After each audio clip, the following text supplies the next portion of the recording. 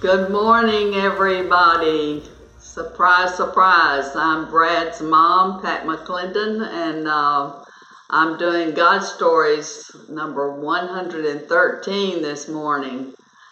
I was asked to do this, and it's a privilege for me. It gives me a chance to share with you guys some of the things the Lord has been downloading in me that I would love to be able to impart some truths to you and maybe bring us into a greater understanding of the Lord in us.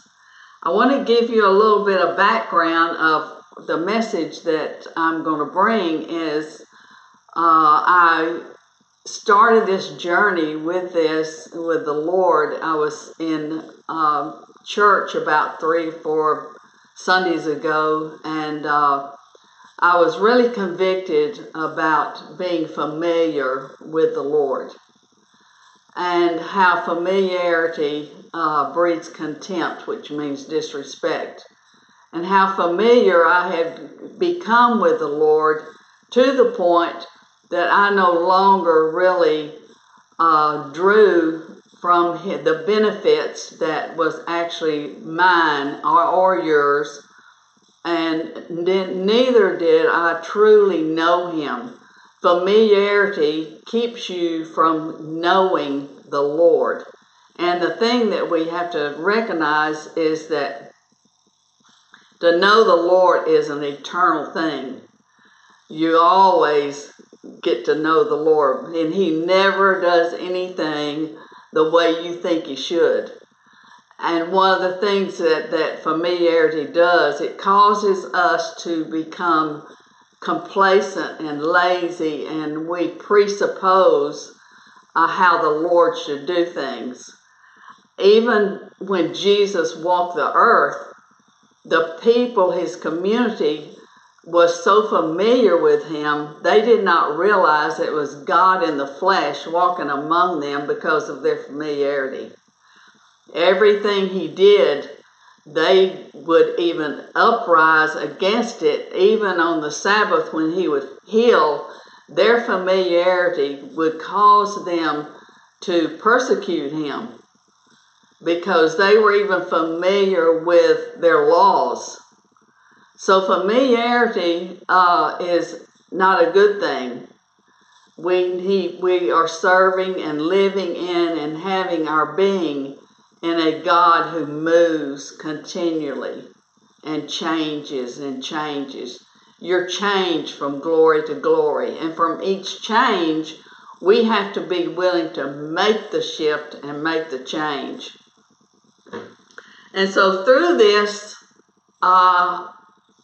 it started me realizing how, because of my familiarity, that I had laid aside many of the benefits that is ours through Jesus and what Jesus actually did for us on the cross.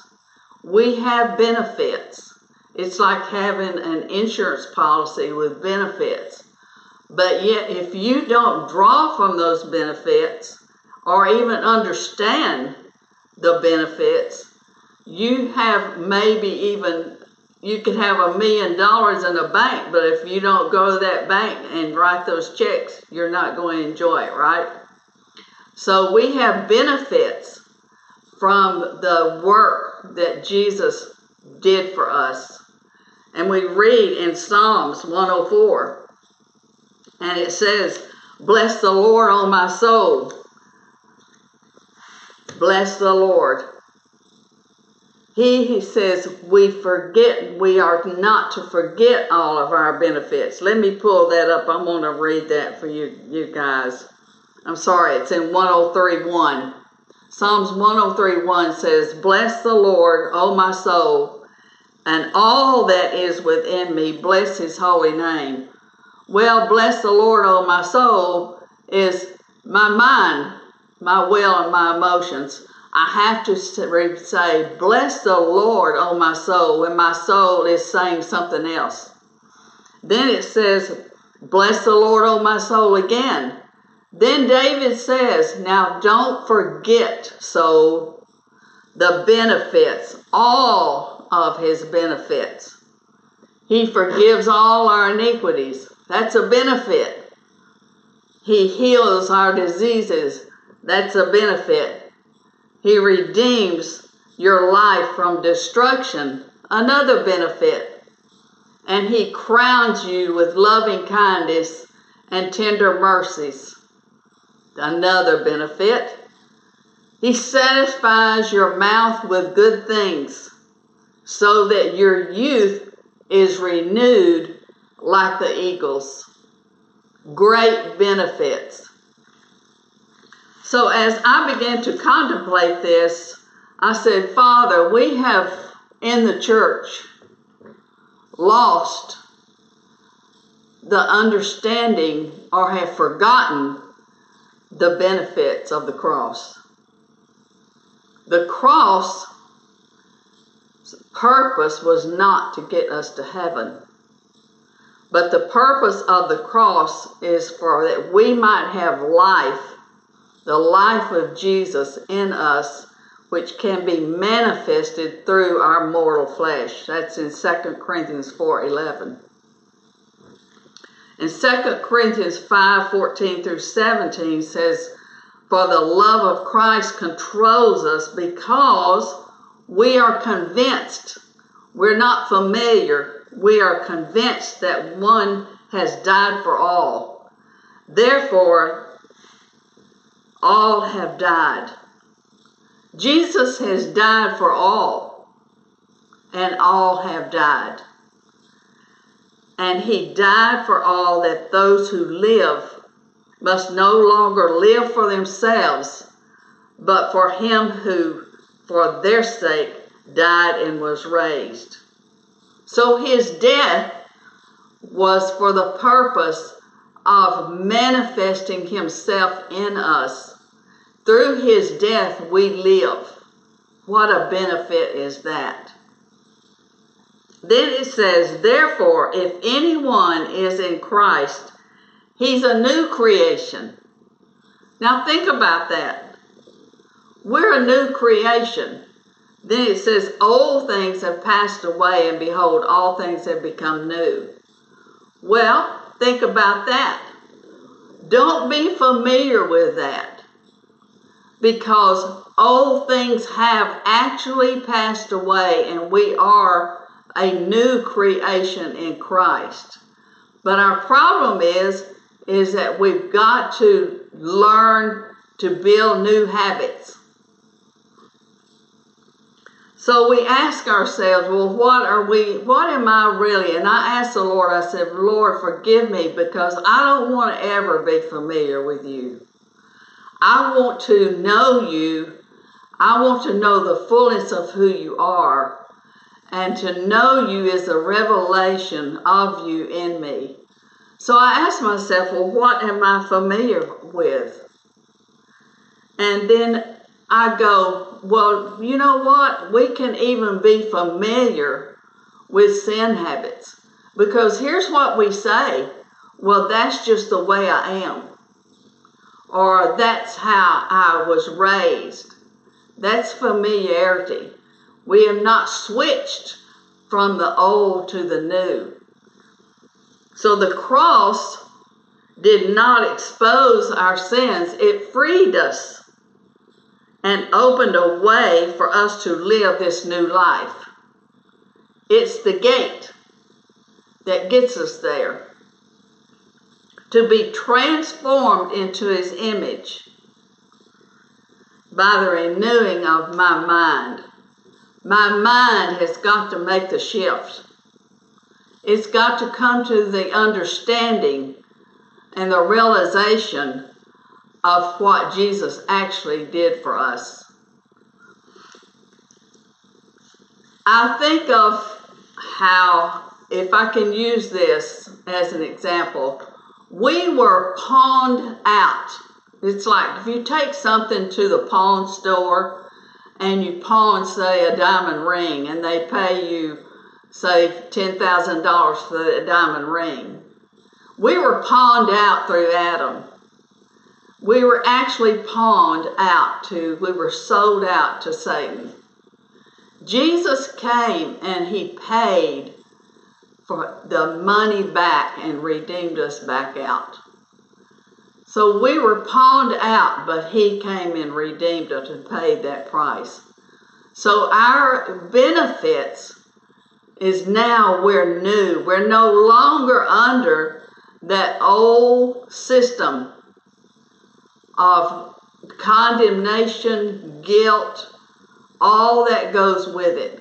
But now we're being renewed in our mind to the mind of Christ. And as we're being renewed to the mind of Christ, we're being actually transformed, where we really know that we know that we know that we no longer live, but it is Christ that lives in us.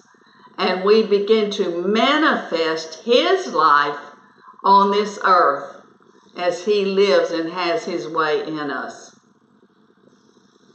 Now the cross is the final judgment on sin. Jesus was the sacrificed lamb. We all know that, but see, here we go again. You go, well, I'm familiar with that. Are we? Have we allowed that to become so familiar with that we don't really recognize the value and the meaning of that? Sanctification then is the work of the cross in us. We have been sanctified, set apart, and it's the work of the cross in us till we come into maturity, perfect forever. We need to understand what Jesus did for us on the cross. Those are our benefits. The cross is perfect. All our needs are met through the finished work. What are our needs?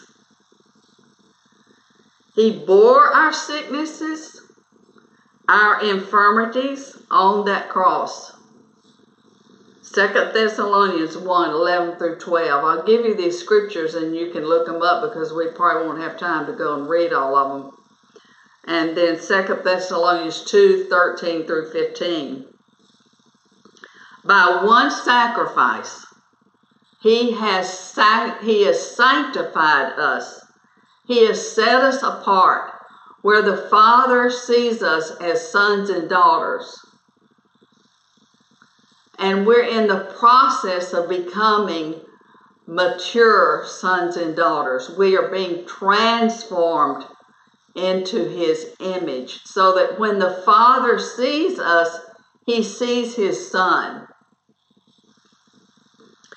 All the way back to Adam, Jesus took this. When Jesus died on the cross and he said, "It is finished," he took that finished work all the way back to Adam. That's where we were pawned out. Because when we were born with this sin nature of Adam. But now we no longer have that. So Jesus then says, "It's finished, Father." In other words, I've done the work. I've gone all the way back to the beginning, and I have paid the price. So the cross then is the center of God's provision, of all of God's provision. Isaiah 53, and I'm going to read that. Let me pull this up. Isaiah 53, 4 through 6 says, "Surely he has borne our griefs and carried our sorrows. Yet we esteemed him stricken by God and afflicted. He was wounded for our transgressions, bruised for our iniquities. The chastisement for our peace was upon him, and by his stripes we were healed. We, like sheep, have gone astray, and we have turned everyone to his own way, and the Lord has laid on him the iniquity of us all. So it says, surely, surely, surely, he's borne our griefs. Now in the Hebrew, griefs means sickness. And then it says he's carried our sorrows. The Hebrew there means sorrows. So when before the cross, we have these sicknesses even of our mind, sicknesses of our soul, which always goes back to self and always wants to usurp the benefits that Jesus paid for us on the cross. Iniquity means to our own way. It's a rebel. So Jesus then says that the Lord has laid on him. Think about this. The Lord laid on Jesus, the rebellious rebel of all of us, was laid on Jesus. He took it. He laid on him the iniquity of us all. So when you look at iniquity in the Hebrew, it means all the evil consequences of rebellion. Think about that. Not just for me, but for the whole world. All the evil consequences were laid on Jesus. All the ways of rebellion and the punishments of it was laid on him. Rebellion, consequences, and the punishments. Think about that. That we read in Scripture that he was so marred because he became sin. He did not sin. He became sin. He laid his divinity down and took on our sinful nature, which was given to us through Adam, and became sin, that we might be free. 1 Corinthians 15:45 through 47 speaks of the last Adam, the second man. Jesus was the last Adam. He was a man carrying God. He was the last Adam that gave his life that we might become who we were created for in the beginning. Now the cross, on that cross, Jesus bore that rebellion and he bore the evil consequences. So there is an exchange. There's an exchange when he says, it's finished, Father, it's all done. So all the evil came upon Jesus, that all the good, think about this, all the good might be available to us. There's two aspects of the exchange in Isaiah 53:44 through 5. The punishment of our peace was put upon Jesus. He was punished that we might be forgiven. That's so powerful. It's just hard for my little pea-brain mind to grasp that. God does not compromise with sin. The wages of sin is death, and Jesus paid those wages with his life. He laid down his life in order that we might live. So an exchange took place. He redeemed us back out of that pawn shop. Colossians 1:19 through 21. Please look these up when you get a chance. And Ephesians 1:7 and Romans 7. Read those if you get a chance today.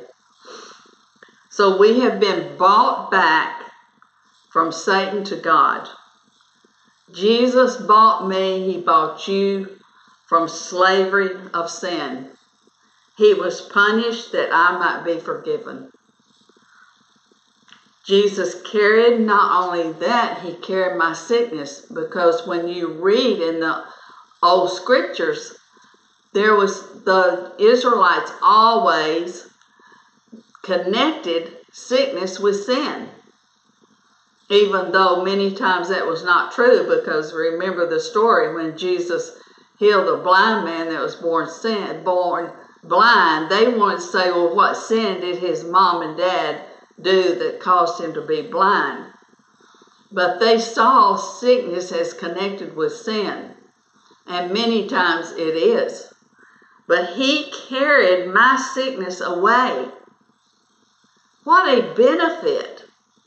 And he carried my pain away. Another benefit. So I'm healed through the atonement. Now, when we talk about healed, that doesn't just mean because I'm sick on a bed. My mind is healed. Remember, old things are passed away, all things have become new. That is a fact. Let's not get familiar with this. Let's ask the Holy Spirit to really show us and reveal to us and awaken us to what this means. We no longer live and have our being under that old nature.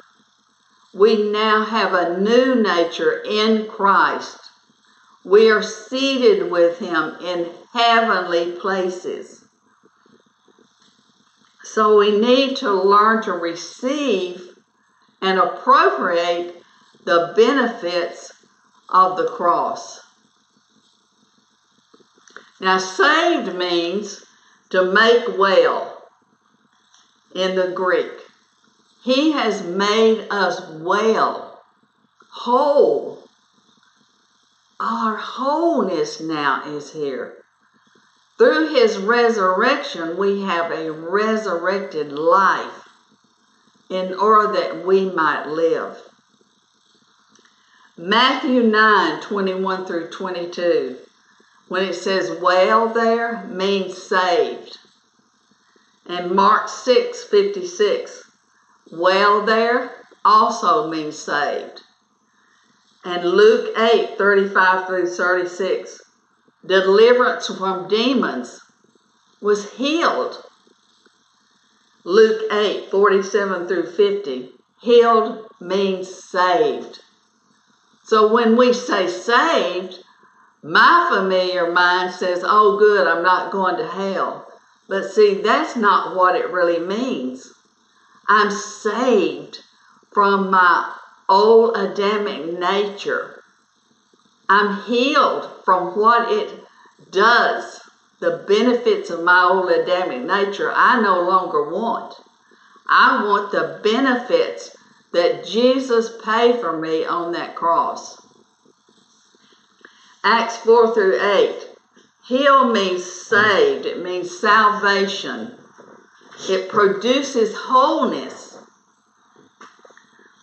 2 Timothy 4 through 18 says, and the Lord will deliver me from every evil work and preserve me for his heavenly kingdom.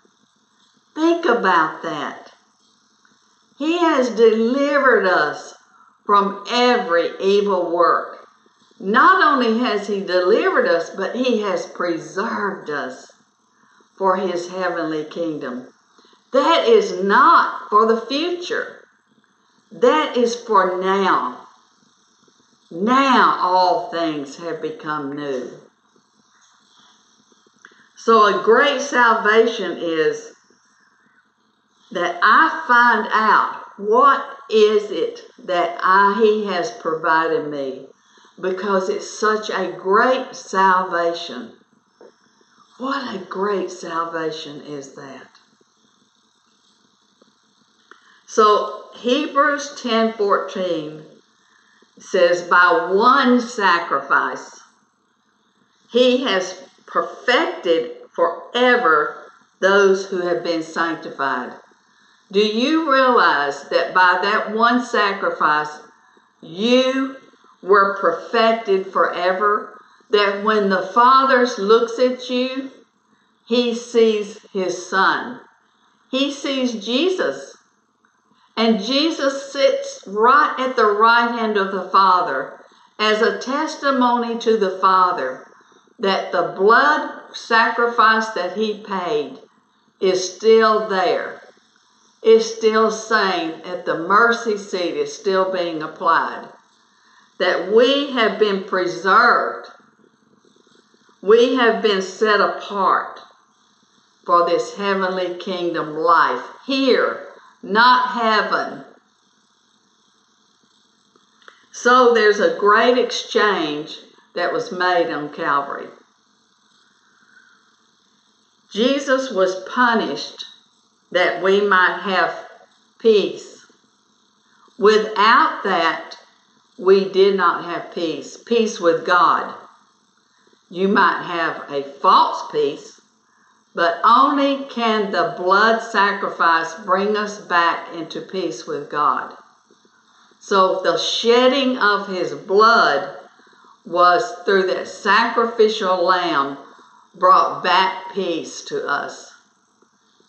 It's a peace that really passes all understanding.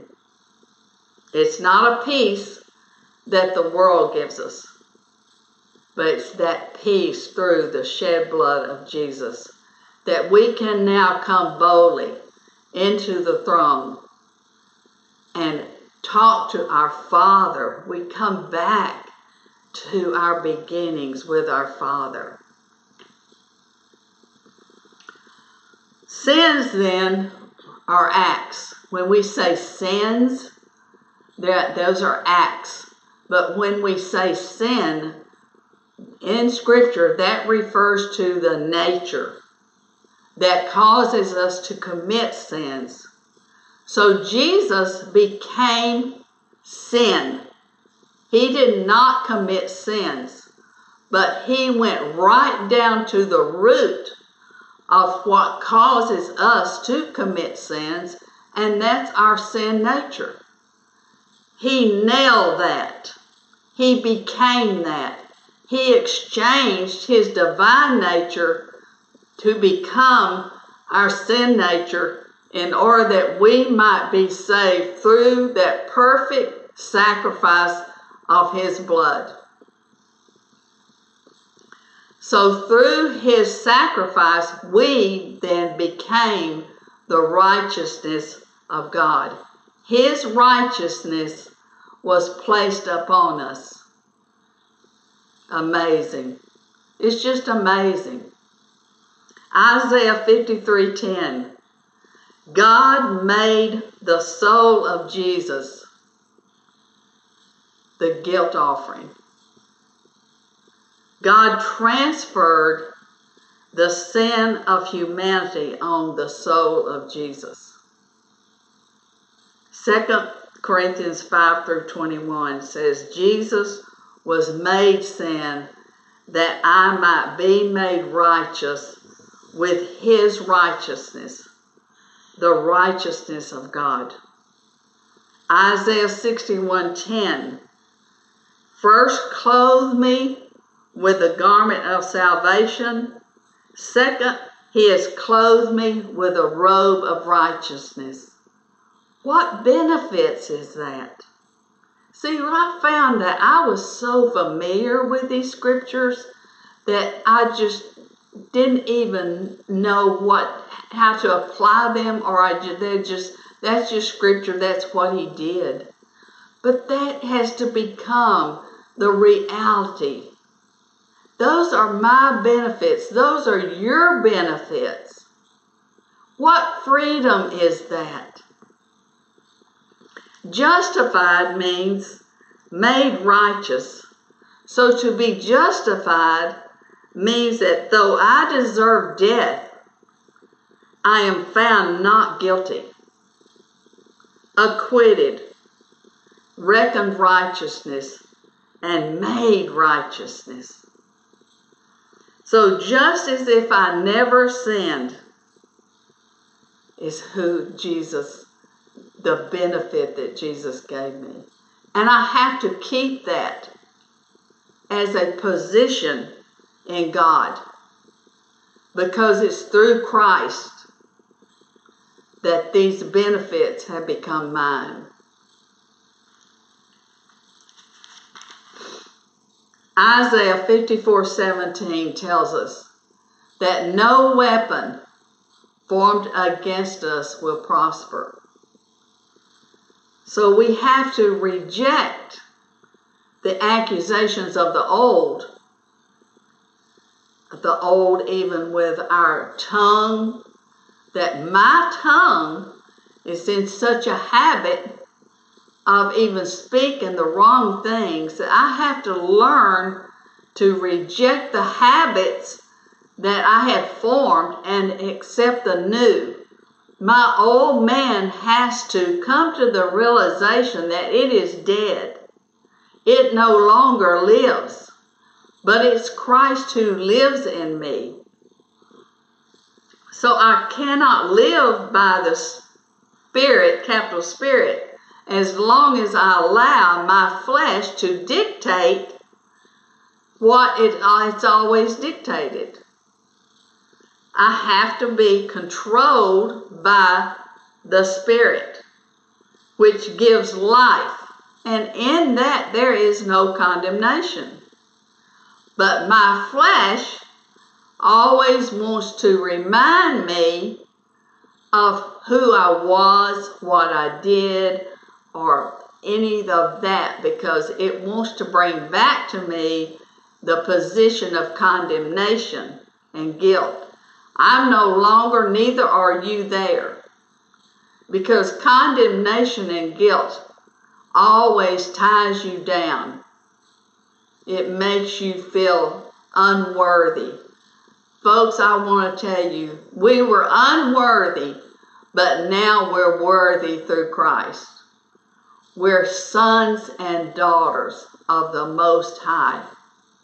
And we have these benefits that we must learn how to appropriate them in our lives. Adam then was the last Adam, which I'm speaking of Jesus, says he paid the price for the consequences of the first Adam. That is amazing to me. That is so amazing. How many years did that go back to? Where he then stood before the Father and said, Father, here it is. It's finished. It's done. Mankind now can come back to their beginnings of who they were in you before the foundations of the world, before Adam sinned. That's just amazing. Think about that. You have actually been transferred back to your beginnings before Adam sinned. You're free. You're actually free. So life in the flesh is in the blood, or the soul of the flesh is in the blood. Leviticus 17:11. We're speaking now of the cross. All of this that I'm speaking is the benefits that we have of the cross. So Leviticus 17:11 speaks of the blood. The blood had to be shed in order for the satisfaction of a holy Father, because it's the life of our flesh that's in that blood. So Jesus' blood is pure. It's holy. It's got the DNA of the Father. The blood that Jesus shed was actually his Father's DNA. So our life now for our flesh is through his blood. So when the Spirit leaves us, if my spirit left me, I would cease from breathing. But if my soul leaves me, I quit living. You know, we think of people who have lost their mind. Their soul has quit living. But if my spirit leaves me, I quit breathing. So my life of my flesh is in the spirit, is in that blood. So my soul rejoices in the fact that I now carry the DNA of the Father, because it's Christ in me, who is the hope of glory. So how did Jesus then pour out his soul unto death? Through the blood, then, is how he did it. The blood that he started shedding was even at the beginning of Gethsemane. He wrestled with the fact that he was going to lay down his very divinity to pick up the humanity of the whole world of evil rebellion and take on the sin nature of Adam. So the last Adam took on the sin nature of the first Adam, and he poured out his soul through his blood, because it speaks of in Gethsemane the exchange that was made, that he even sweat drops of blood. Then not only that, he sweat drops of blood when they came and took him before Pilate. They beat him, they stripped him, and beat him 49 stripes. And I understand, cannot prove this, but I understand there are 49 sequences for diseases. There's categories of 49 under diseases. So if it says he was bruised for our iniquities, he was whipped for our diseases, and by his stripes we are healed. So by those stripes that are still on his back, as a testimony to the Father that I have paid this price to redeem mankind back to you. So his blood then was poured out. And we, through his blood, have not only redemption, but we have healing.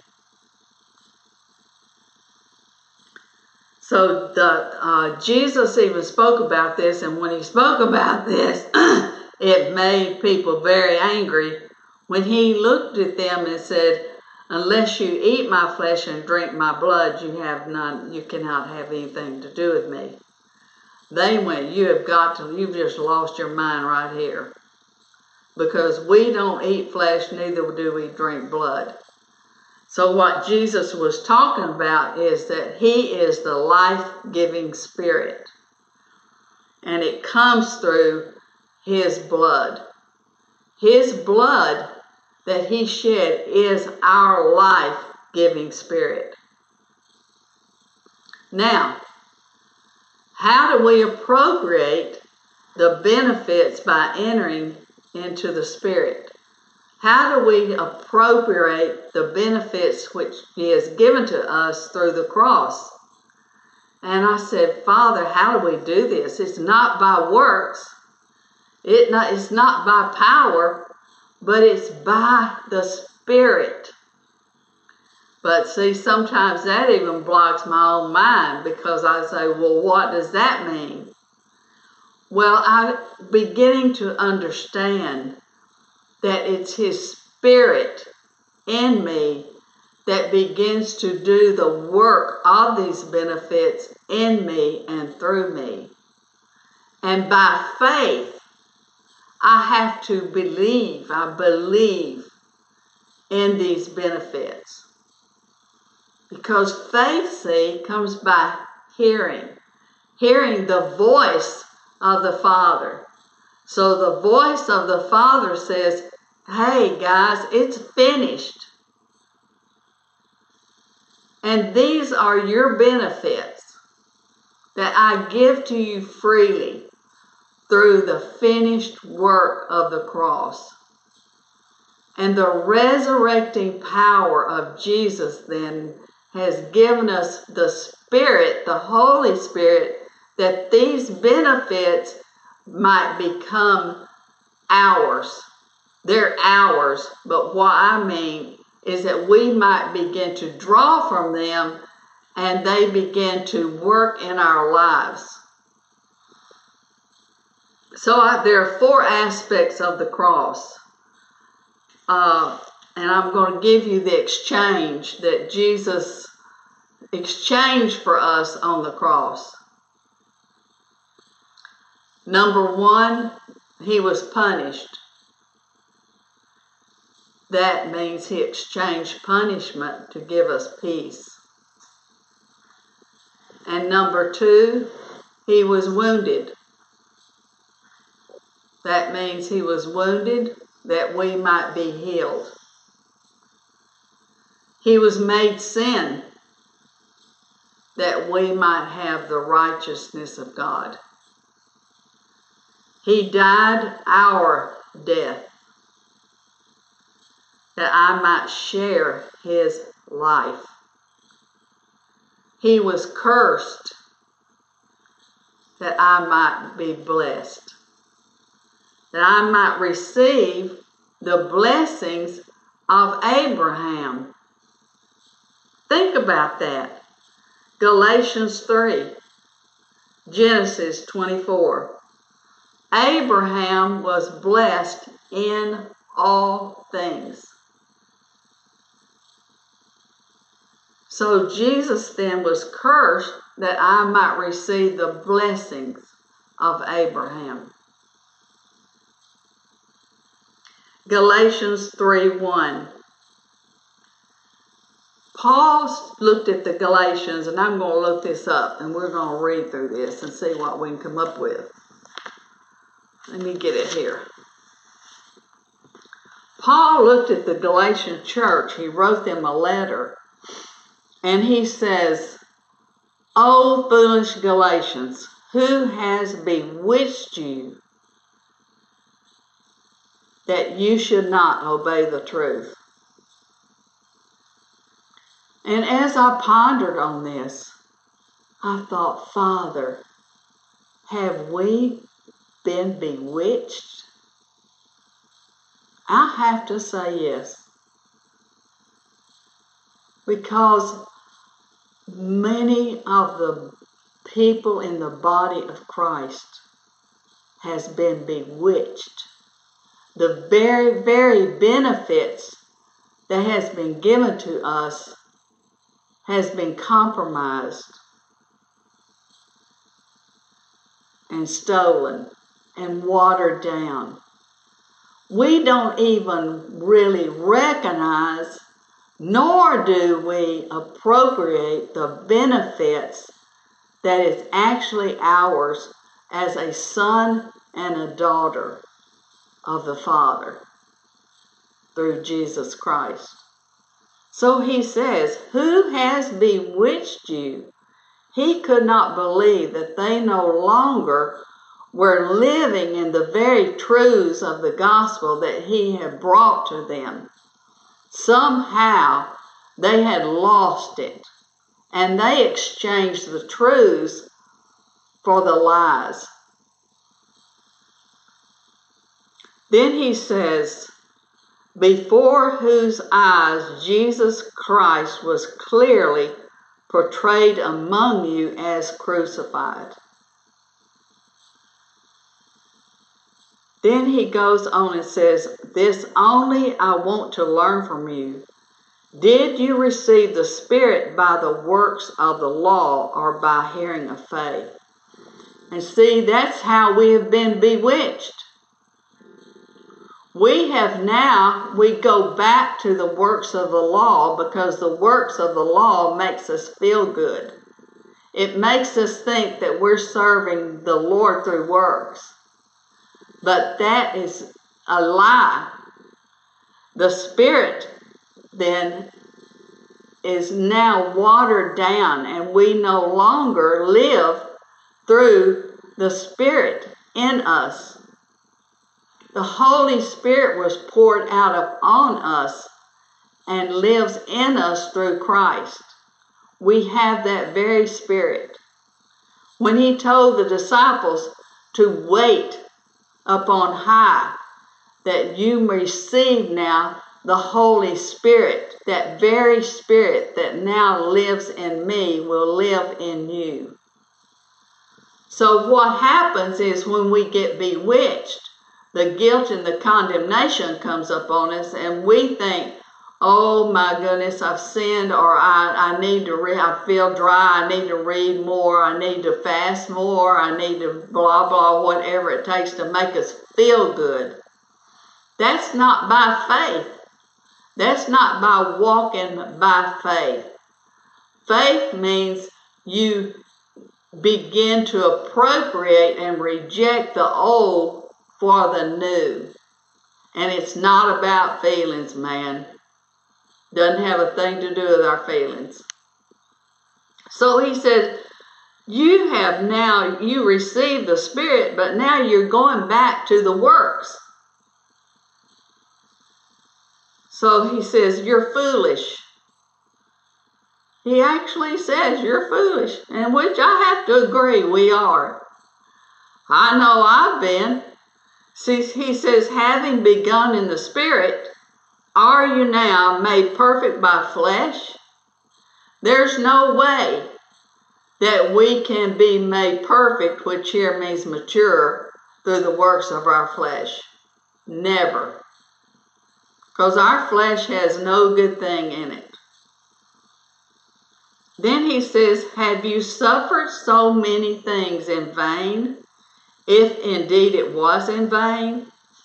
Therefore, he who supplies the Spirit to you and works miracles among you, does he do it by the works of the law or by the hearing of faith? So I go, okay, Lord, we've got to learn to hear. We've got to learn to hear the voice of the Spirit. We've got to lay down our works, which are nothing but filthy rags before the Father, and learn to hear by the Spirit and walk by the Spirit in order to appropriate the benefits of the work of the cross. Then he says, just as Abraham believed God, and it was accounted to him for righteousness. So Abraham believed God. So see, familiarity robs you of your belief. Because when you become so familiar with something or with things, they no longer produce in you the power of those things. So Abraham believed God. We too are going to have to repent back to believing by faith the voice of the Spirit, which declares to us the truth of the work of the cross in us and through us. And we begin to appropriate by faith the benefits of the cross. Now, we appropriate by faith by learning to listen to the voice of the Father, to the voice of the Spirit, and get his mind. Remember how Jesus lived? He lived by the Spirit. He said, I only do the things I see my Father do, and I say the things I hear my Father say. He lived by his voice. And I'm reminded of the children of Israel when they were brought out of Egypt. They went through all the miracles to get them out. And when they came out, the Red Sea was opened up to take them through. They got over there. It did not take them long to begin to murmur and complain against Moses. I go, what in the world? But see, that's exactly what we do. Even the miracles and the works of the Spirit does not, convince us or cause us to walk by faith. Those are things that just gets us there. They started murmuring and complaining against Moses even after they had seen all that God did for them. So they go through 40 years in the wilderness, and the whole time of 40 years in the wilderness, God fed them. He covered them by day with a cloud, by night with a fire. He protected them. He watched over them as the good shepherd watches over his sheep. They became familiar with him. So familiar with him that when he wanted to have a one-to-one contact with them, that he was going to meet them on the mountain, and the preparation was made, that when he started down that mountain coming for his presence to be made known, the earth started shaking, everything started changing, they fled. Because, see, they were familiar with how they thought that he was. We can't be familiar with the Lord. There's no way. We've got to get this out of us. We've got to have an expectation, a joyful expectation of who he is. It's like hunting for a mystery. He is a mystery, but he will let us know him as we seek him through faith. So when God then comes down to reveal his glory to these whole thousands or hundreds of people that he called his own, Israelites, they fled and they said, Moses, we don't want to have anything to do with this. You do it. And you know what? That's what we do. That's what we do with our pastors. That's what we do with our leaders. We say, hey, y'all do it. Y'all tell us. Where the benefits of the cross is for us also to be able to enter into all that God has for us, to hear his voice, to have a fellowship with him. Through the sufferings of Jesus Christ, we have that fellowship. Now, they went through the wilderness for 40 years. The beginning of the generation, the adults died out, and here they are with grown kids, even younger kids. That's now getting ready. The end of that has come. And now they're getting ready to cross over the Jordan into the promise. See, we've crossed over the Jordan into the promise. But if you're still familiar with the way he did you in your past, you won't be able to make it into the promised land. Or even if you get there, you won't be able to make it in the promised land. Because in the promised land, God quit providing them manna. Their shoes started wearing out. They had then to begin to appropriate themselves the very works of God. And the way they had to do it is they had to hear his voice. He said, okay, guys, I'm just paraphrasing here. Okay, guys, now the tables have turned. You're going over into the promised land that I promised you. But this time, you're going to have to listen to my voice. That's what we've got to learn to do. We've got to learn to listen to the voice of the Holy Spirit. and to believe it once you hear it, and then begin to appropriate it. Because, see, they started listening to the voice, but they got tested. Because once you hear, faith comes by hearing. Hearing by a word being spoken. Once you hear, there's a testing that will come.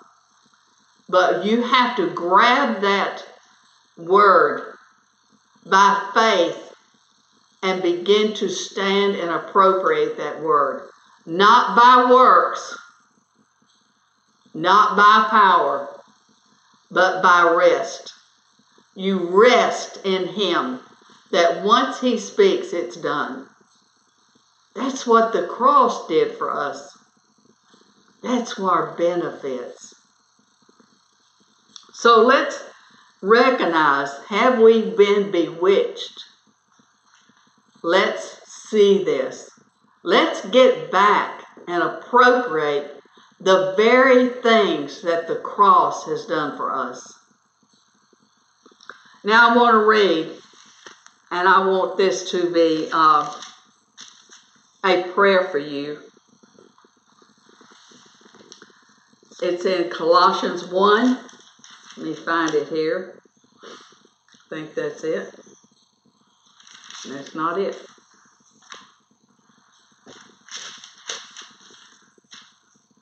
I'm trying to refer to that our eyes can be opened. Let me find this. Yeah, it's Colossians 1:9. This is what I want to pray for each one of us.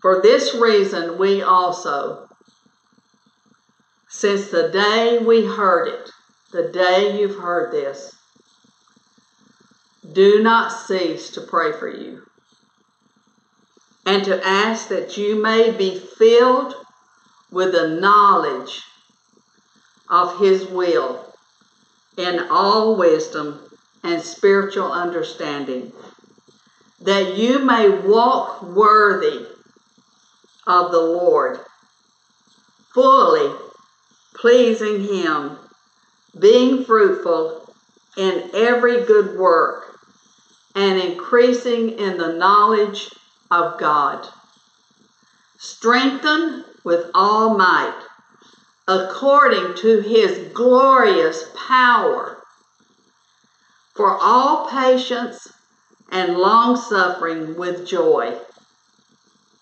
giving thanks to the Father, who has qualified us to be partakers of the inheritance of the saints in the light. That's my prayer for you. That's my prayer for me. So let's not be familiar with the Lord. I love you all. God bless you. Have a great day.